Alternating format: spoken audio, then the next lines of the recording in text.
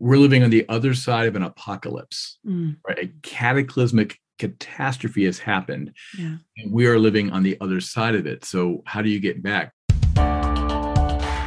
Hey, welcome to the Live Like It's True podcast, where we talk through some of the most astonishing stories in the Bible and how to live like those stories are true.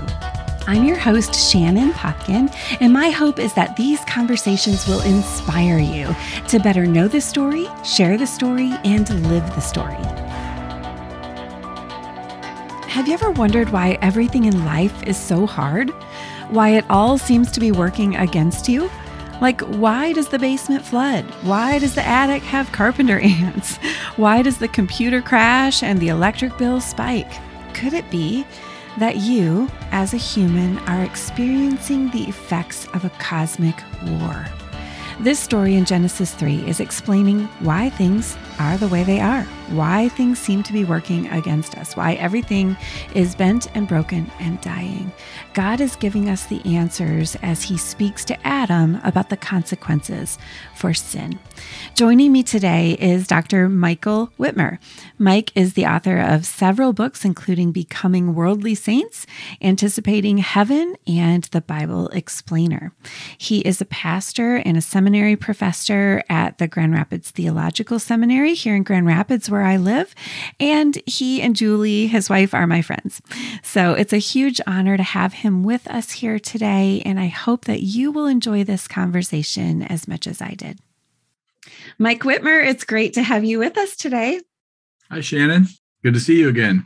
Thanks so much. So, we go back a long ways. You know, we were youth leaders together. I think we were ninth grader youth leaders back in the day. Yeah, 90s, sometime in the 90s. In the 90s, yes.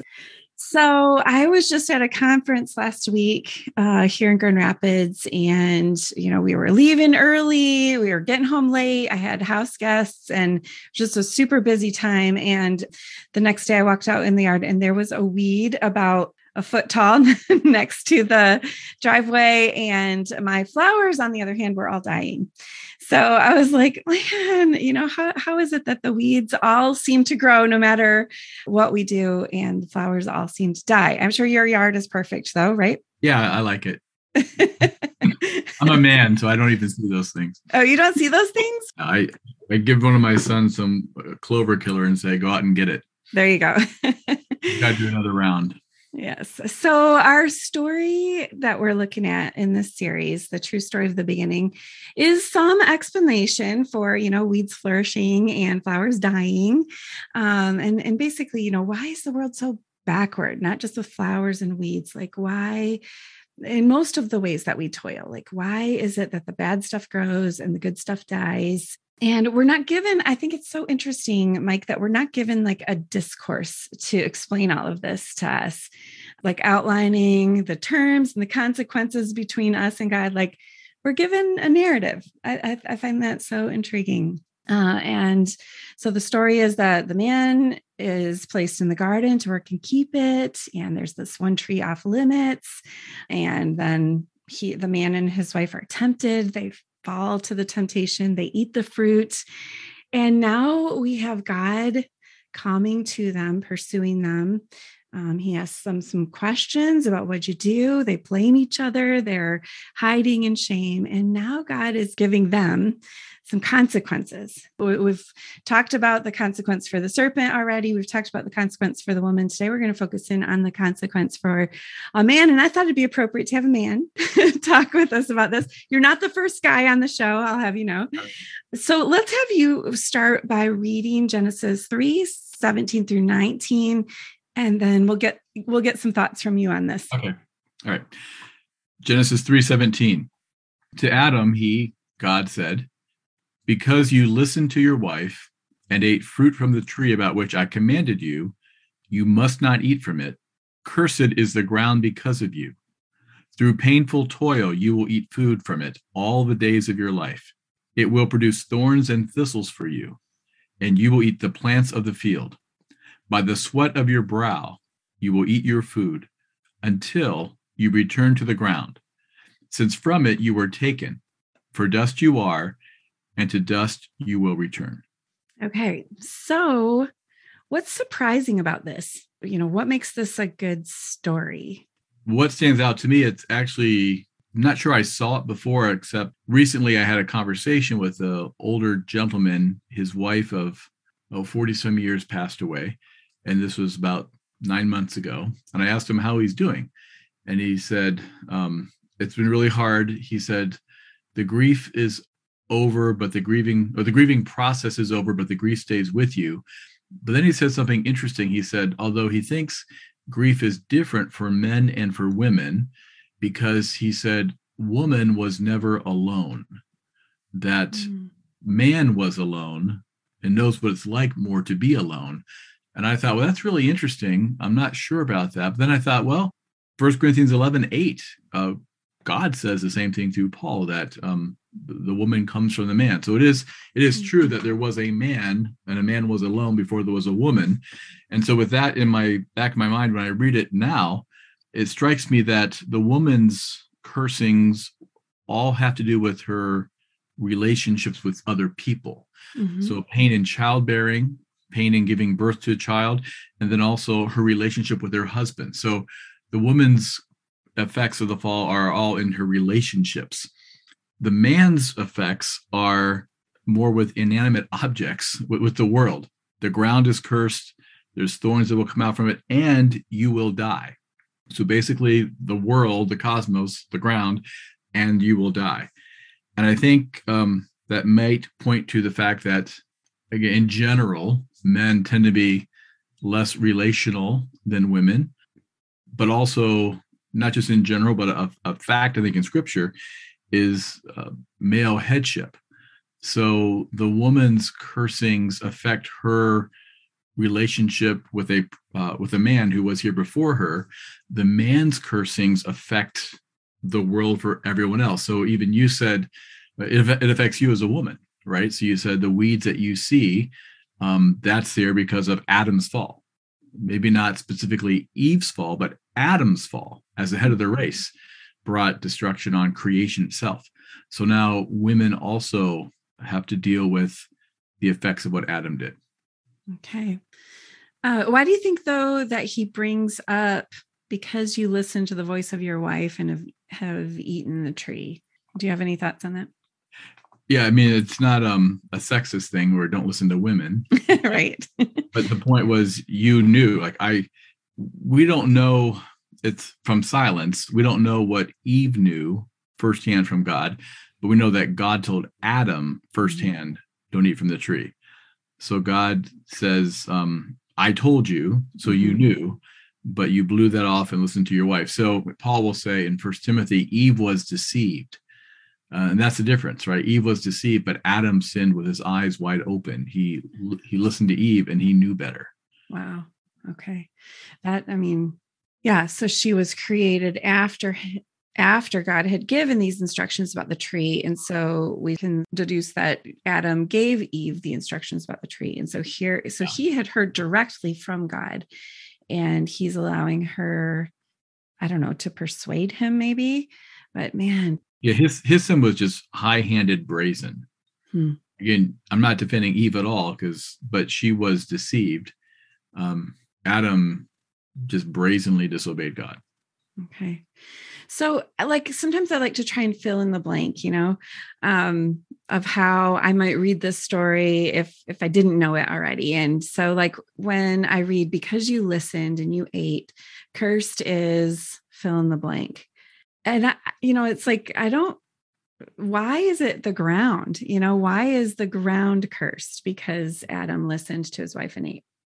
Well, there's a connection between Adam and the ground. The Hebrew word for ground is Adamah, and the word for Adam is Adam. Right. Okay. So Adam means red dirt. So there's a strong physical and a theological connection between Adam and the ground. So God put Adam here and Eve as his image bearers, and they were meant to rule the world on his behalf. So as goes the head, so goes the body. So think, if you're in Russia right now, you might be a nice, really good Russian, maybe a Christian Russian, and you don't want to be at war with Ukraine. But because Putin has led your country to be at war with Ukraine, if you're Russian, you're at war with Ukraine. Mm-hmm. So Adam, when he rebelled against God, he took the entire planet down with him. So Wow. the world that he was meant to govern on God's behalf, he brought cursing on that ground. So he and Eve were supposed to. Scholars are now saying that Genesis 2 sure looks like a cosmic temple. Eden is up high, it's facing east, there's water, a river coming out of it. So it looks, God came and walked in Eden. So Eden would be the Holy of Holies, and the rest of the earth would be the outer court. And the plan was for Adam and Eve and their children to reproduce and bring the knowledge of God to the entire creation. But instead of that, Adam and Eve rejected God, rebelled, and brought cursing upon the very earth they were supposed to bless. Wow, so much lost there, right? Mm-hmm. And what about all this, like, talk about the food? Like, why is that? It's like, in pain you shall eat of it, and thorns and thistles, and then you shall eat of the plants of the field, and by the sweat of your face you shall eat bread. Like, what is all of this talk about eating and food? Is that just in correlation with the ground? Yeah, no, it's not until Noah that God gives them permission to eat animals. So right now they're eating plants, but yeah, it's the ground is cursed, so you need to eat. So you're going to have to eat, but now it's going to be a lot harder, a lot more difficult. The ground's not going to willingly yield its fruit for you as that connection between the ground and you. Now you have to fight for it. And just think about the horror that Adam's sin brought, not just on the ground, but also the end of chapter 3, the end of this chapter, when God comes down and finds them in the garden. Notice, quick aside, shame is not a bad thing in Scripture. Adam and Eve were ashamed, rightly so, and they made fig leaves. And God came down and didn't say, well, what is the shame you feel? This is bad. Don't ever feel shame. No, God agreed with them and said, I'll make you better coverings to hide your shame. But to make those better coverings, this is just really hard if you have a soft spot in your heart for animals. God grabbed some animals that had always felt safe in his presence, had no reason to suspect anything else but comfort and safety and love. God grabbed them, slit their throats, skinned them, and made coverings for Adam and Eve. Just the carnage and the horror of what their sin unleashed on others, collateral damage on creation. I know this is just an aside, but can you say more about this thing that shame is not bad? I don't know if I understand that. Yeah, so it's that popular TED Talk from Brene Brown. Yeah. Where she says guilt versus shame. Shame means I made a mistake. Guilt means shame means I am a mistake. Guilt means I made a mistake. Yeah. So we're not a mistake. So we just make mistakes. As a theologian, I say, well, those, again, we shouldn't, you're leaving out a third option here. It's not just, oops, I made a mistake, or so severe, I am a mistake. The Bible says, we don't just make mistakes. We're sinners. We done wrong. So I'm not a mistake, but if I have true guilt, I should have true shame. So here's the way I think about it. Think of creation, fall, redemption. No one, this is what Brene Brown's trying to get at. No one should ever feel creation shame. You should never feel ashamed of who you are. We're image of God. Our value is priceless. And no one should feel false shame. But for whatever we're guilty of, if it's true guilt, we should feel true shame. If I have done something horrible and I'm not ashamed of it, I'm a psychopath. So Jeremiah 3, a couple times, God says, you, my Jewish people, you have a brazen look of a prostitute. You don't even feel shame. Paul says in Corinthians, I write this to shame you. So shame just means the humiliation that comes from guilt. So I think what we need to do with people is not say all shame is bad. We should say is let's distinguish between true shame and false shame. Someone has abused you and so you feel ashamed. Again, this can take lots of therapy and counseling, but you should never, you don't have to, and you must not feel shame for something that you're not guilty of. Not your fault. You didn't do anything. But if I have wounded somebody else and I'm truly guilty, I should feel ashamed. And here's the thing: if we keep talking people out of shame and saying, "Oh, you should ever feel shame," if they should feel shame, well, then we're really saying that's something you can't give to Jesus. Hmm. And so they have this rightful shame they know, but they're trying to say that they shouldn't feel that shame. And now they're just stuck in it. Mhm. So it's much better to say false guilt, false shame, no. True guilt, true shame, own it. And now that you owned it, you can give it to Jesus. And clearly, I mean, Adam and Eve should feel shame. They have committed high treason, like they are on the side of God's enemy and they're cowering correctly. I don't know about the nakedness, why they had no shame and now they do. Well, they realize in an unfallen world that you're open, vulnerable, transparent, you have nothing to hide. Mm. But now you have a lot to hide. Okay. And so again, I'm not saying that kind of shame where, well, I mean, we do want to encourage openness with each other, but even there's limits, right? Well, and is it sort of in a sense that they're already recognizing the things that God is about to say to them? Like he's about to say, there's you are each other's enemies, right?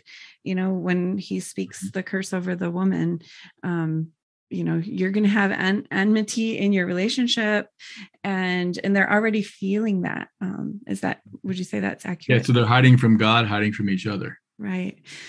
And so here we have them, they're cursed. The ground is now cursed and they're going to toil. And especially for Adam, like this is men really put a lot of emphasis on their work. At least my husband does. His work is so important to him, and to always, and like, I mean, he does nothing with the ground, but his work is constantly a struggle. He's a data scientist, so it's just like technology. It seems like it's always stacked up against him. And this is what is being, the world has changed forms, right? There's just something that's happening as a result of this sin. Any thoughts on like what is changing form here? What's working against them? Is this just like a new reality that God is speaking into existence? Yeah, well, there's corruption. So like cancer or rust, things are now corrupted. So yeah, I don't know that we like physics or biology. I don't think we know exactly how the fall has affected our creational categories, because we don't have access to it pre-fall. We only know the world as in a fall.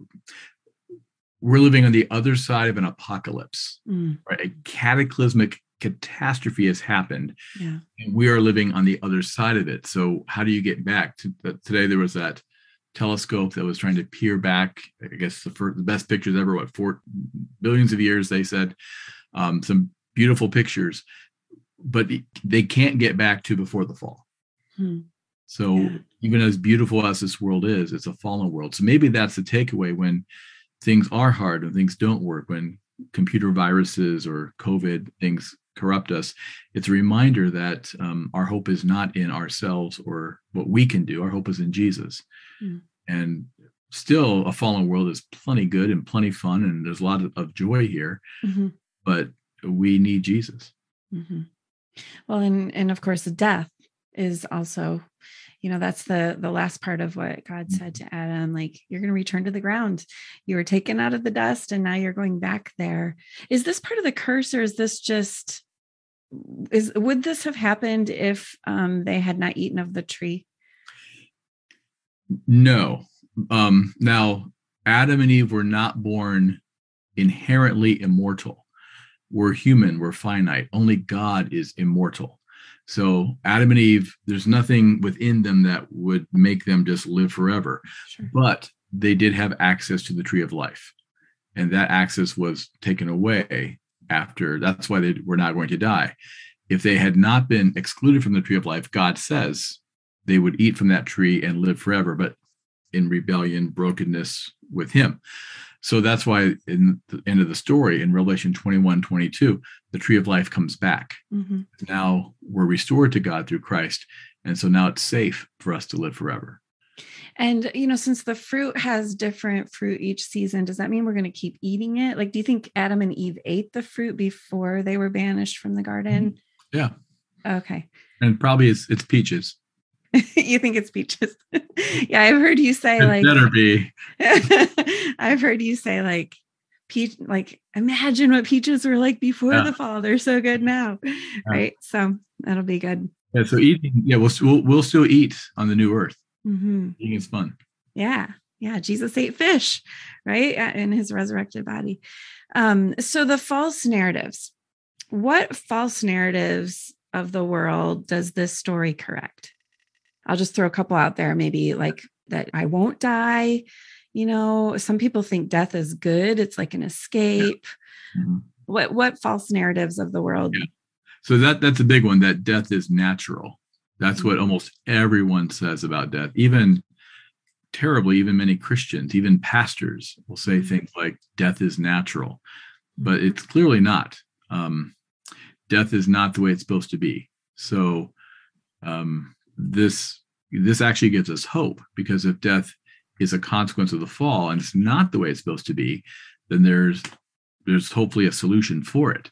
But if death really is natural, if this is just the circle of life and the way things are, then nothing should be done about it and nothing can be done about it. Imagine how hopeless that would be if death is just natural. Yeah, I think we intrinsically know that that's not, we should try to sustain life. Don't we just naturally know that? Yeah. And yet somehow we hold that both are true. Yeah, and I think that's the Steve Jobs quote you're referring to. I think in my book on doubt, I mentioned Walter Isaacson's book on Steve Jobs, where Jobs said he noticed that Jobs never put an off switch on any of his iPhones, and said there's something there that he was afraid of death and didn't want to be able to turn it off. Right. So, yeah.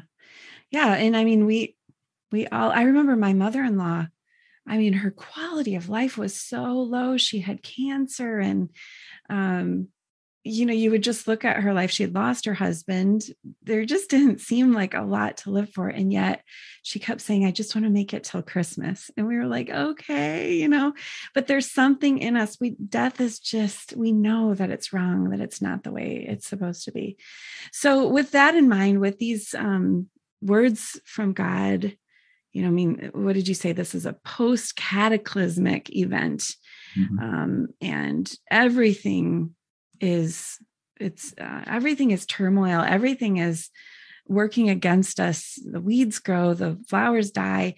So with all of that in mind, how can we live like it's true that death wasn't what was intended for us?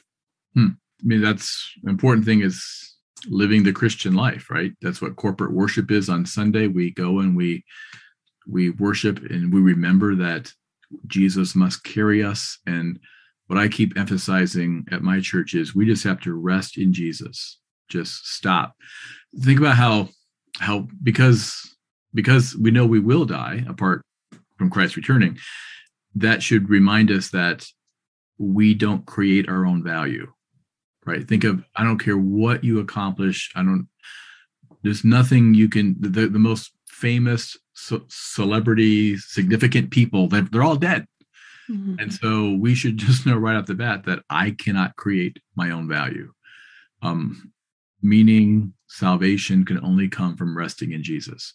Mm-hmm. So knowing that, and as we get older, we realize, I don't recover as fast as I used to from jogging or playing pickleball now. I went from tennis to pickleball because that's nice. When you get older. Yeah, you shorten the court, right? Yeah. So you realize death is coming, and but that's why Jesus. And so it's a reminder to rest in him and get over ourselves. Yeah. What about the toil? How do we live like it's true that toil, wasn't what God originally intended? We're supposed to be working in union with creation, but mm-hmm. I don't know. How do we like toil with hope, I guess? What truth do we cling to? Well, that's 1 Corinthians 15 is the resurrection chapter, right? 58 verses on the resurrection. And the last verse is the application. Because of the resurrection, Be steadfast, immovable, always abounding in the work of the Lord, because you know your labor in the Lord is not in vain. Mm. If you think about it, what makes any work that we do matter? It's not if it wins a prize. It's not if it gets us money. The only thing that matters, could ever matter, is if God rewards it. Right? I love Ecclesiastes because it's all this, everything's meaningless. Everything's meaningless. And then it ends with everything's meaningless and God will bring every hidden thing into judgment.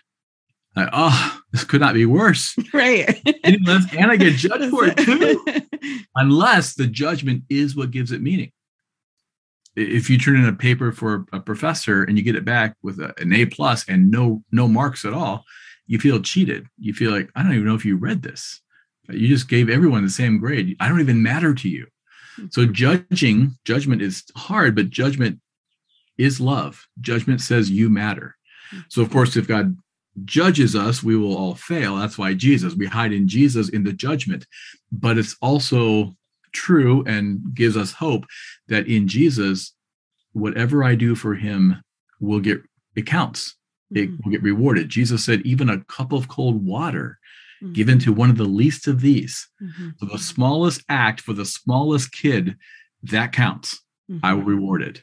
Yeah. So you may not, anyone listening, you may not be a famous person. You may never make it to the platform of your church.